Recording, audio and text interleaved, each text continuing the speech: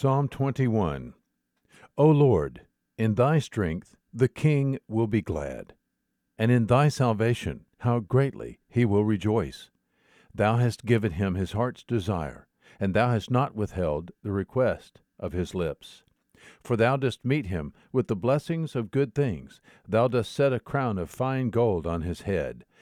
He asked life of thee. Thou didst give it to him, length of days forever and ever.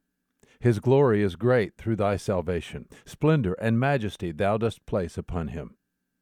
For thou dost make him most blessed forever. Thou dost make him joyful with gladness in thy presence.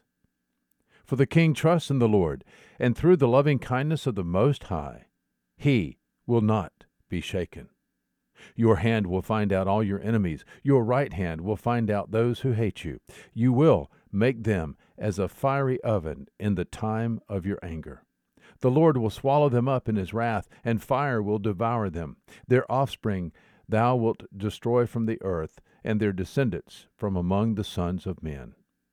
Though they intended evil against thee, and devised a plot, they will not succeed.